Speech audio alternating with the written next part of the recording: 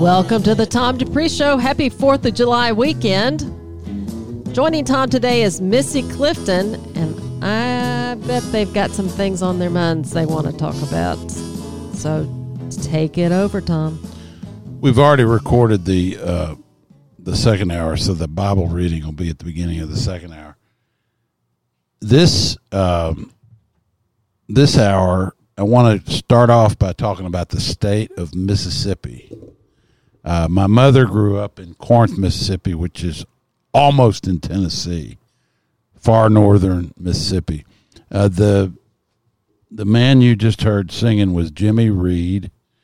He was from a little place called Dunleith, which was the name of a plantation in the Delta. The Delta is the strip of land adjacent to the Mississippi River. I don't know, maybe 25 miles wide. It starts in Memphis and goes probably all the way to Vicksburg, maybe Natchez. And it is maybe the most fertile growing land anywhere to be found in the world. It was also the crucible for the kind of music that has affected what we call popular music in the U.S. And Jimmy Reed was one of the influential players of that kind of music. Now, why are we talking about Mississippi today? Well, something in the sports arena just happened that almost never happens. I mean, I don't think it ever has happened. I'd like somebody to tell me if it ever has happened. Nobody's made at all a point. You haven't heard anything about it. But two baseball teams from the two major state universities in Mississippi. Last year it was Mississippi State. This year it was the University of Mississippi at Oxford, also known as Ole Miss, won the College Baseball World Series. That's the NCAA championship. It would be like Kentucky winning the NCAA one year and Louisville winning it the next. And has that ever happened? Well, it's closer to have happened. I know U of L won it in the early 80s and Kentucky had won it in 78. So it might have happened 2 or 3 years apart. But I don't know that it's ever happened in back-to-back years. So that's a biggie right there. But the other thing that's happened in the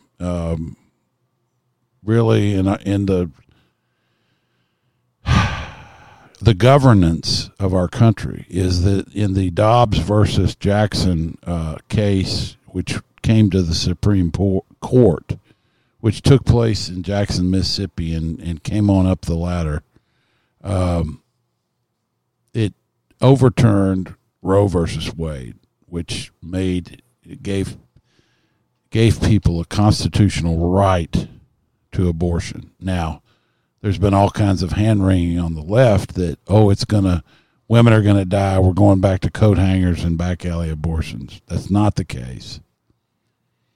And,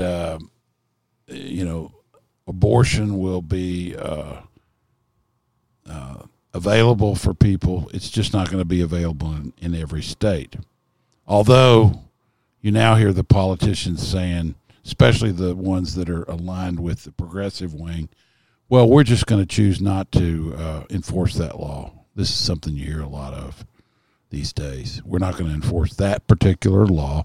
We're not going to enforce the law against property destruction if it's protesting for something that we consider to be politically correct. So I don't want to get into that.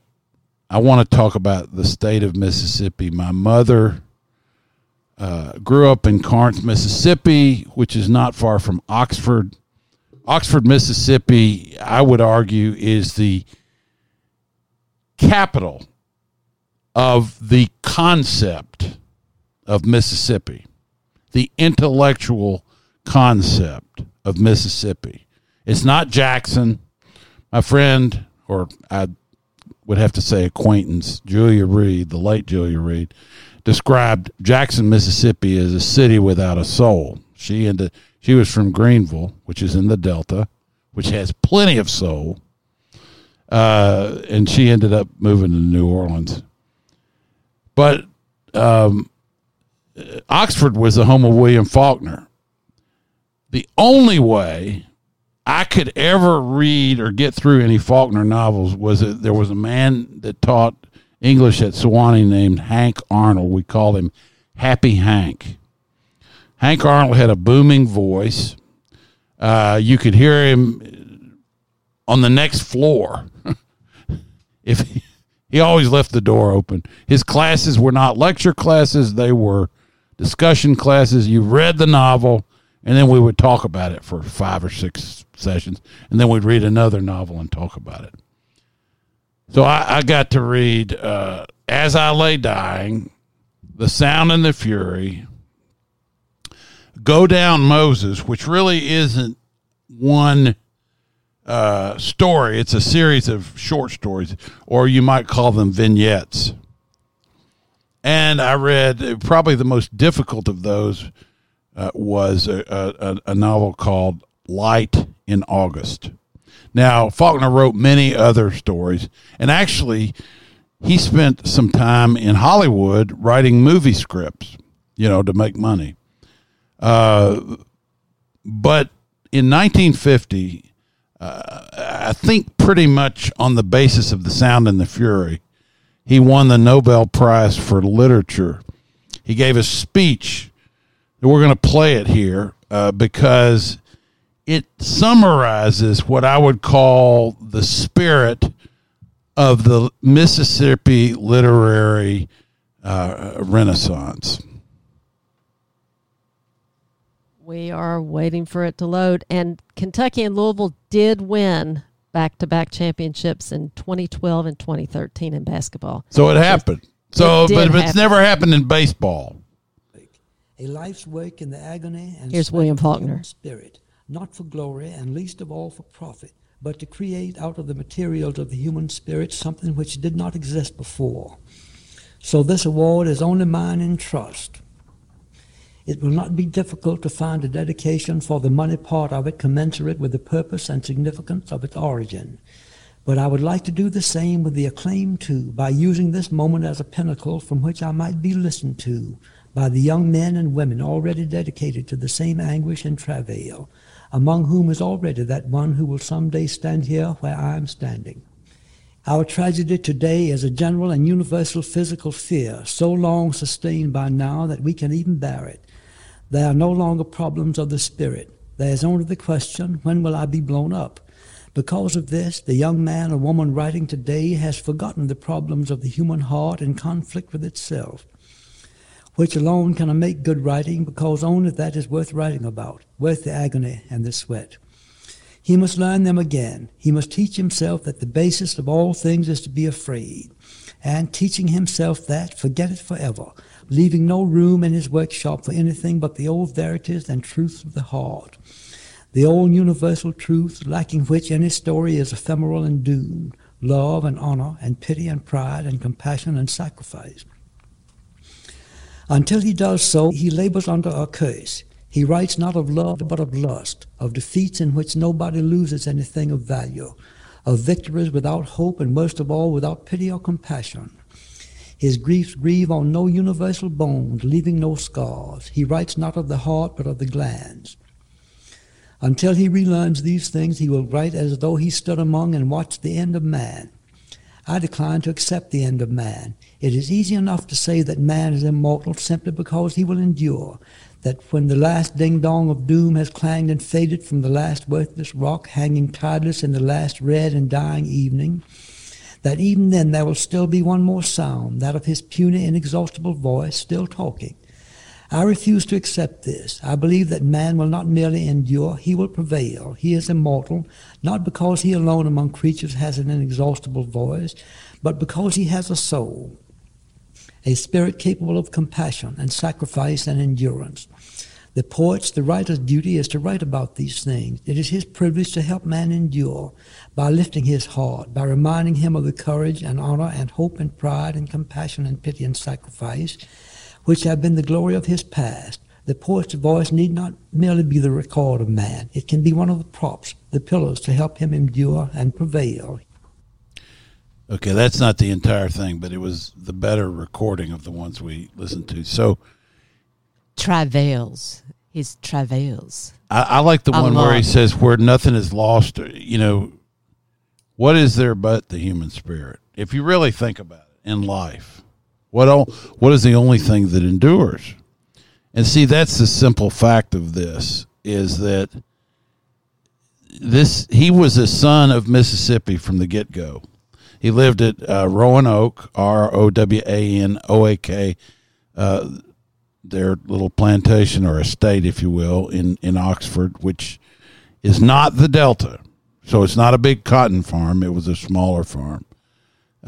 He spent most of his time in Mississippi, spent some time on the West Coast working in the movie industry, spent a little bit of time at the University of Virginia in Charlottesville, Virginia, as the poet in residence at University of Virginia.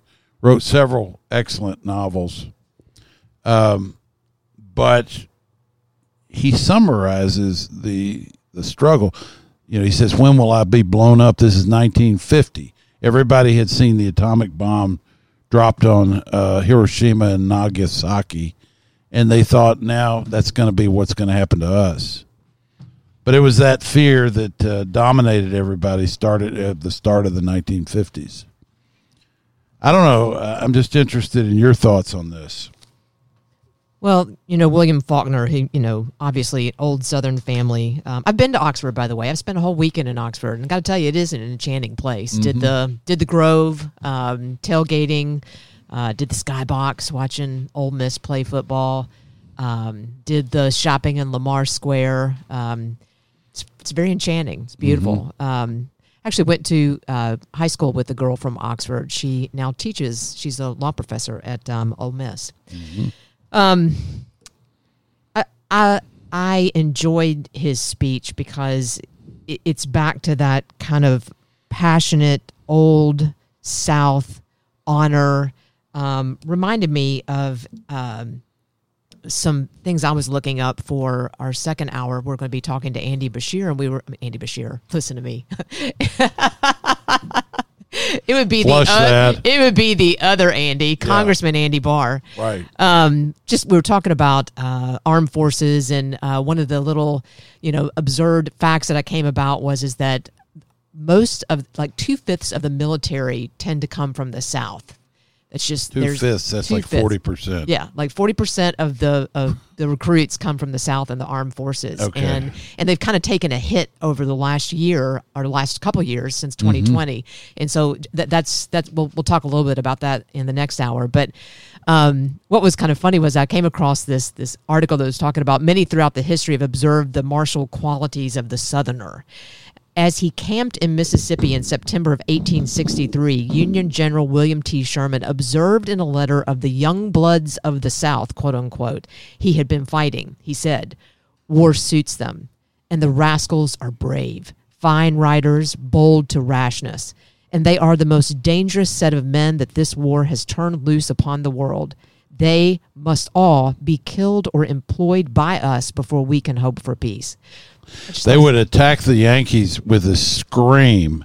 They would go forward. They call it the rebel yell, and they would go forward like banshees. It was get our friend Kent Brown to describe it sometime. It was it's written down in places. Yeah, they were nuts, and it's interesting that Sherman, whose golden statue is enshrined in Central Park in New York City, would say, we got to destroy this. That's the beginning of the oppressive state, if you will. But I think it's a description of what can be done in the human spirit.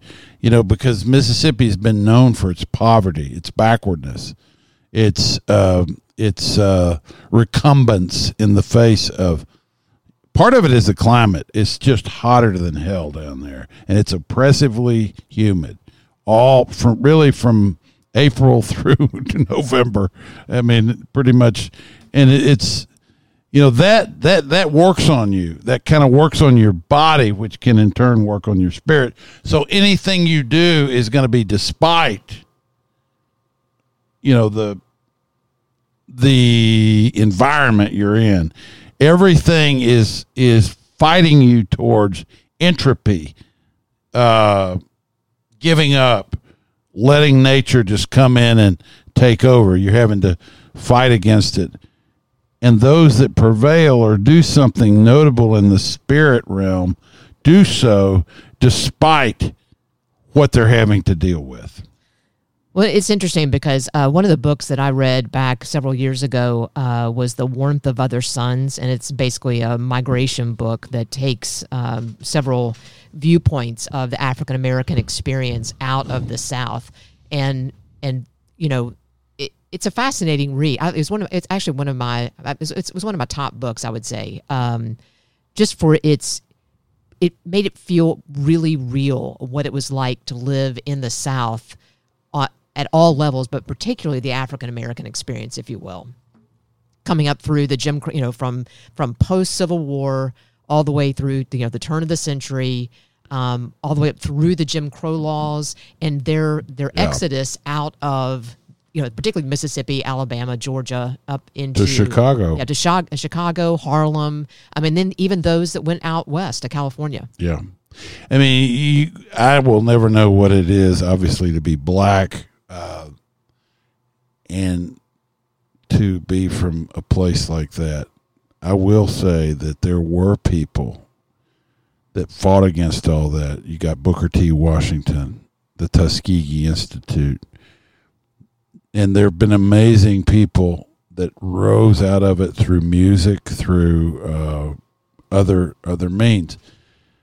My mother was, I would say, both informed by her raising in Mississippi and also scarred by it. It was kind of a multiple thing, as my wife says, slap, smile. Sometimes, which I don't do. I don't slap and say smile. No, but it's an expression. Yeah, it's an expression of, turn your cheek and just take it. Yeah, just take it, sort of. But I think that out of a place like Mississippi, which in many ways by the intelligentsia in this country has been written off, you get something amazing that happens. I mean, New York, and I love the state of New York, adore the Mohawk River Valley. The things that were built back 100 years ago, 150 years ago, 200 years ago. But in a way, its time has passed. The affluence that you see there in the state of New York and in New York City, it's old money. Nothing really new is being created there. I mean, you look, where's it really happening in this country today? It's in Silicon Valley. It's in California, which is suffering its own thing.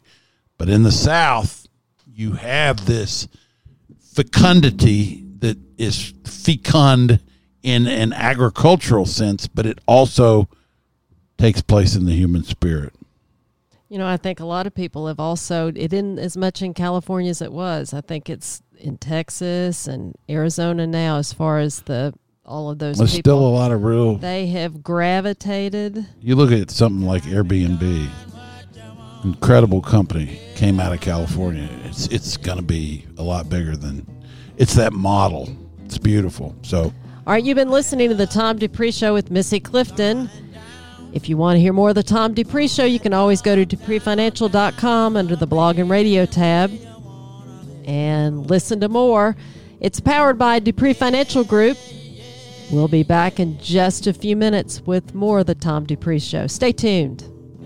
got me doing what you want me. Now, baby, why you wanna let go?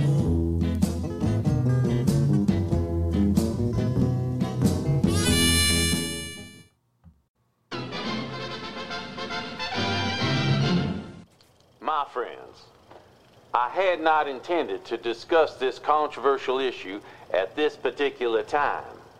However, I want you to know that I do not shun controversy. On the contrary, I will take a stand on any issue at any time, regardless of how fraught with controversy it might be. You have asked me how I feel about whiskey. All right, here's how I feel about whiskey. If, when you say whiskey, you mean the devil's brew, the poison scourge, the bloody monster that defiles innocence, dethrones reason, destroys homes, creates misery and poverty, yea, literally takes the bread from the mouths of little children. If you mean the evil drink that topples Christian man and woman from the pinnacle of righteous, gracious living into the bottomless pit of degradation and despair and shame and helplessness and hopelessness, then I certainly am against it.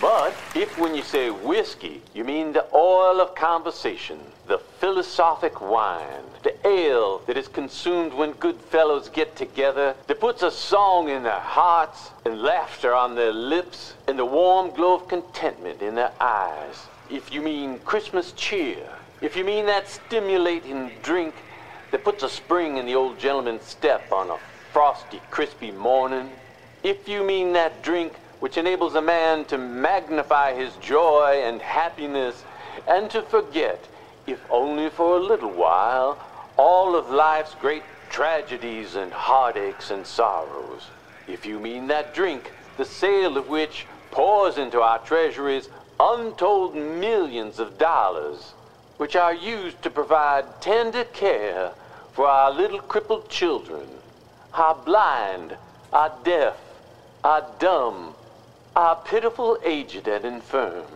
to build highways and hospitals and schools, then certainly I am for it. This is my stand.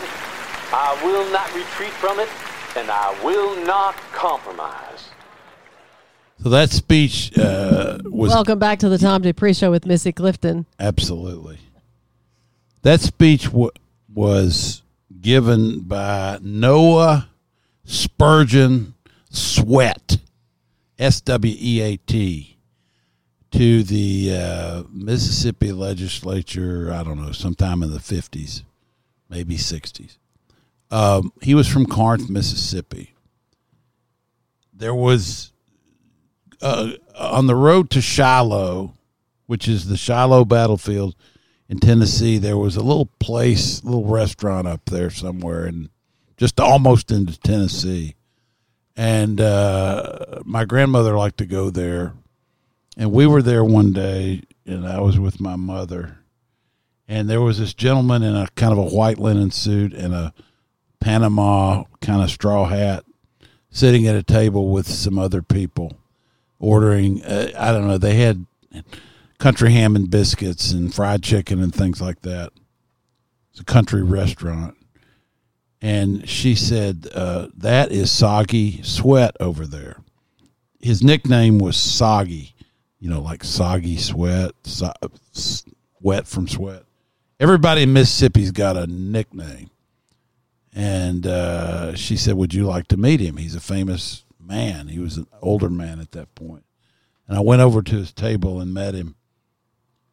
And for some stupid reason, I told him I was thinking about going to law school, which I don't know why I said that. You like to argue a lot, so that might have been... No, he was a big-time lawyer. But the point is I met him, the guy that gave that speech. And anyway, that's one of the high points of my life, certainly. Missy, what you got? What you got? Oh gosh, Tom, I don't know. We were talking earlier again about Armed forces, again, the low numbers, the Biden administration kind of failing in getting new recruitments. But I'm telling you, it's you know me, you got to go back around to that COVID vaccination, which is reading a lot of articles, still one of the biggest issues. Collective groan.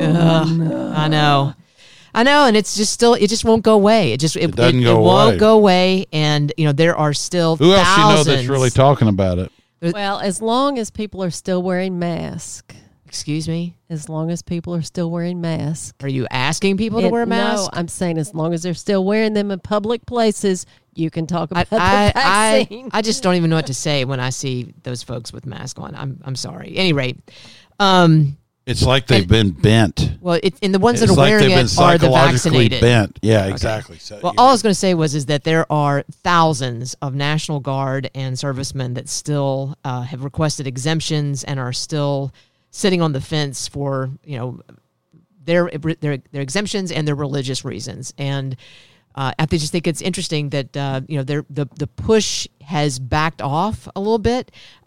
In fact, Army Brigadier General Thomas Mancino wrote in a memo, "There's no negative administrative or legal action will be taken against anyone who doesn't get the vaccine." And so now they're starting to back away from it, saying, we're not going to push anybody. There's still time for them to make a decision, to get one done. And in fact, so Texas Governor Greg Abbott sued Joe Biden and the Pentagon over its military vaccine mandate last March 2022. Over 40% of the Texas National Guard are refusing to get it.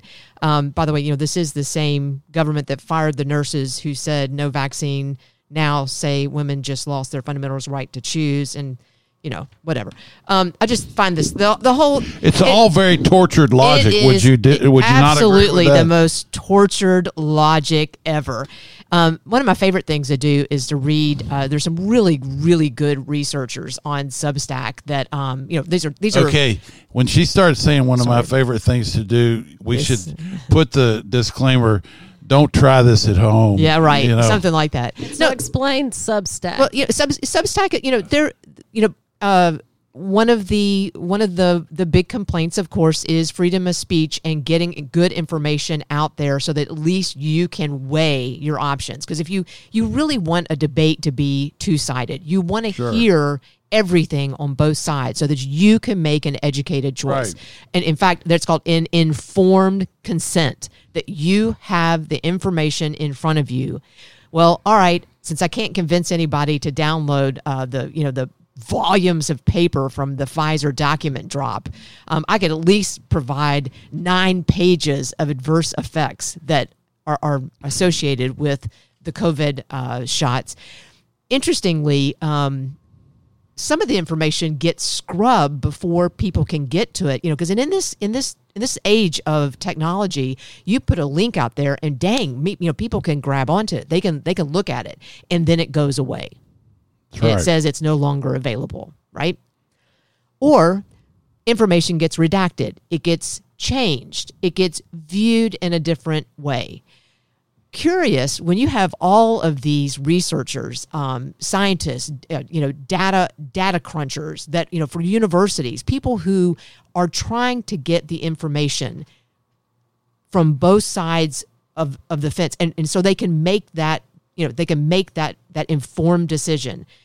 Curiously, one of the I watched there, and what they do is they download it, they capture it, they get screenshots of it before it's changed, so that they can show you what's different about it. Okay, right. So they don't rely on technology to preserve itself. Exactly, that's exactly right. Or and technology, the integrity of the original research to be put out there. Because I talked about this on a show back a couple months ago, that either the armed force folks were seriously ill for years and no one recognized it, or something went heinously wrong in the last year and a half. Give me your numbers. What are you looking at? Okay, that's what I'm going to say. So I was looking at one of the researchers that lost their job, by the way. Stunning numbers from the Defense Medical Epidemiology Database, which is called the DMED, DEMED. And these were what he had done was go in and capture the raw information that Thomas Rentz, who's, I don't know if anybody knows him, he's the attorney that is really going out hard to represent our armed forces, and those, particularly the armed forces that did not want to. Let's hear the numbers. Okay, well, hold on. But he works for Ohio Stand Up, American Frontline Doctors, which I think some people are familiar with. Here's just a few cancer upgrades in the Defense Medical Epidemiology Database. Okay, 794% increase in malignant neoplasma of the esophagus. 524% increase in malignant neoplasma of the stomach, colon, and pancreas. Breast cancer up 387%. Ovarian cancer up 537%. Testicular cancer up 269%. These numbers were all found in 2021. And when they found out the attorney Thomas Rentz and a whistleblower had this data, they basically started scrubbing and altering it and taking it down. But it was captured for some, for those that were interested in that information. I mean, it's overwhelming to look at. And I said last week, I need to know that the FDC, the CDC, and all those government entities have our best interest Just at heart. anecdotally, I'm talking to somebody, let's just say, at a place I do business, and this woman is looking sad, and I said, you're not your normal self. My husband is terminal. He's in his 40s. What happened? Out of the blue, esophageal cancer. I didn't ask, did he have the vaccine? I already knew the answer because she's in healthcare and da-da-da. The point is, this is something nobody wants to talk about. Why do we have a term now called SADS, sudden adult death syndrome? Does that make any sense to anybody? That when you see 43-year-old died suddenly, no conditions, 20-year-old died on the soccer field, why is that all of a sudden that's normal? SADS is a new term. Sudden death falling syndrome. Over and dying. All right. The thing that I think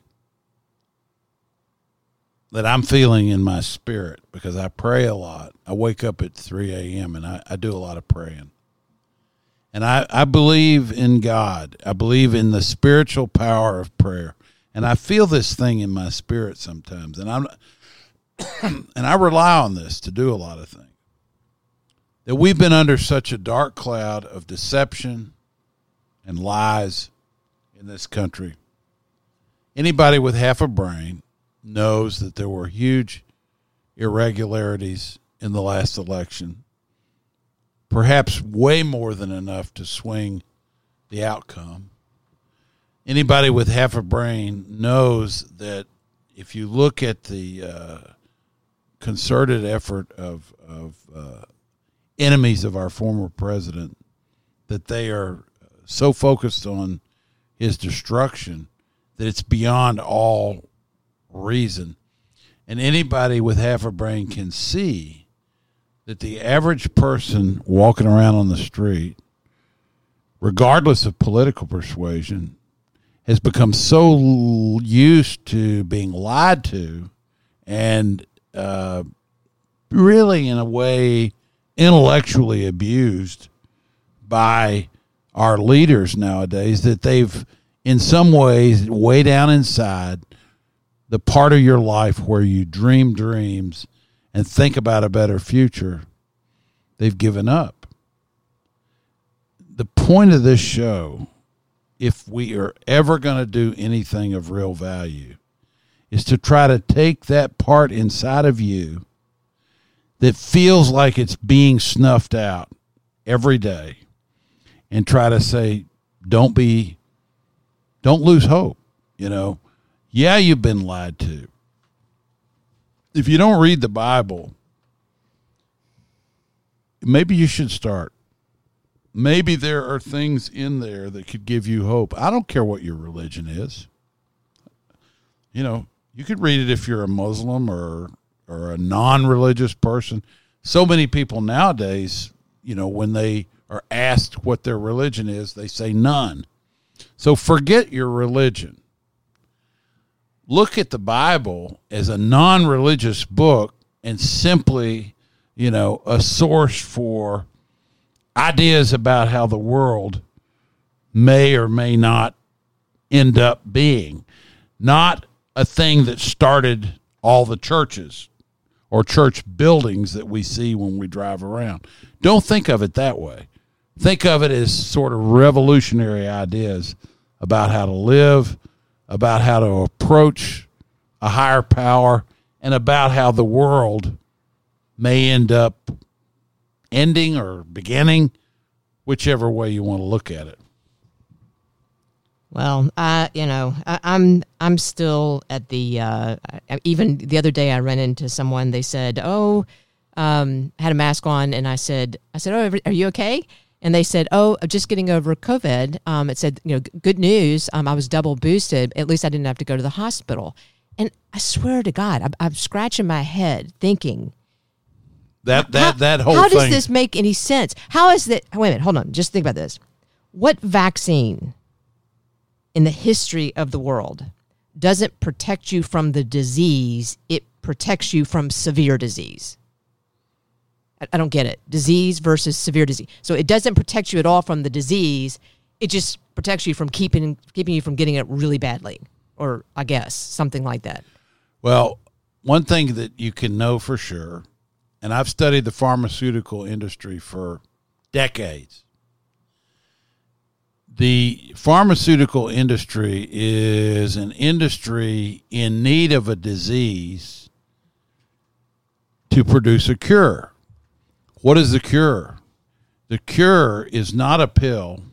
The cure is a revenue stream. What do pharmaceutical companies do? They try to create revenue streams. Now, there's one problem. When a drug is brought to market, the minute it gets filed with the FDA, which is sometimes 7 to 10 years away from the drug actually making it onto the market, a clock starts ticking. You know what that clock is? 18 years. They got 18 years to have a patent on that drug. Doesn't matter if 7 to 10 of those years are taken up in FDA trials. That's time during which they can't market the drug. Well, think about it in a minute. What if Google or Microsoft or any of these companies created a software thing, and it was said you can only have that patent for 18 years, and then at that point, you have to share all your source code with somebody, and it has to go generic. That brings about an interesting thought about this. Is that why do you need a booster for a variant that's no longer around? Because it makes somebody some money. That's what I'm saying. They upgrade the flu every year, saying new variant. Here's the problem. This is okay. Our political class, and I mean Republicans and Democrats, are so in bed with the pharmaceutical industry, as is the medical community, that's what drives the train. Otherwise, why the hell would they be talking about vaccinating 6-month-olds? Yeah, I don't. I mean, give me a break of something that's gone. They've created a demand for something that still needs to be marketed. All right, I want to talk about the first person. You got about 30 seconds. All right, first person convicted of trafficking, no one. Ghislaine Maxwell. She gets 20 years, and we have no idea who her client list is. Nobody. She's convicted of doing something, but we have no idea. Don't be looking at me. I don't know her. I just want to know: will we ever know anybody on this list? Just saying. We might not. But guess what? It's 4th of July. We're pretty sure Bubba was on there. Okay. It's 4th of July weekend, and this is one of our favorite songs. Takes me back to the beginning of the pandemic when this came out. It was... So, Congressman Andy Barr is going to be joining us for a special edition of the Tom Dupree Show in the second hour. A little change of pace for this weekend. We're going to close this show out with this great song by Lee Greenwood and Home Free. So this is a Lee Greenwood song but he's singing at the beginning, and then Home Free, this lovely vocal group of young guys, picks it up. And this song came out in, I think, 2020, right kind of in the middle of COVID. Let's just let our listeners listen. We'll talk to you next hour with Congressman Andy Barr. Next to you and defend her still today, 'cause there ain't no doubt I love this land. God bless the USA. God bless the USA.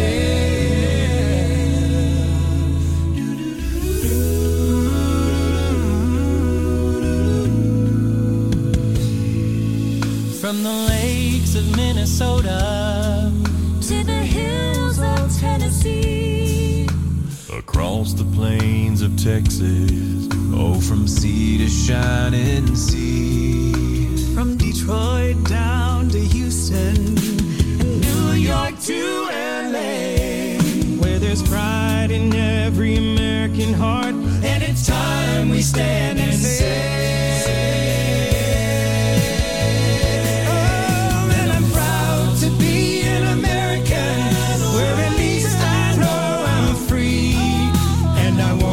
forget the men who died, who gave that right to me. And I'd gladly stand up next to you and defend her still today.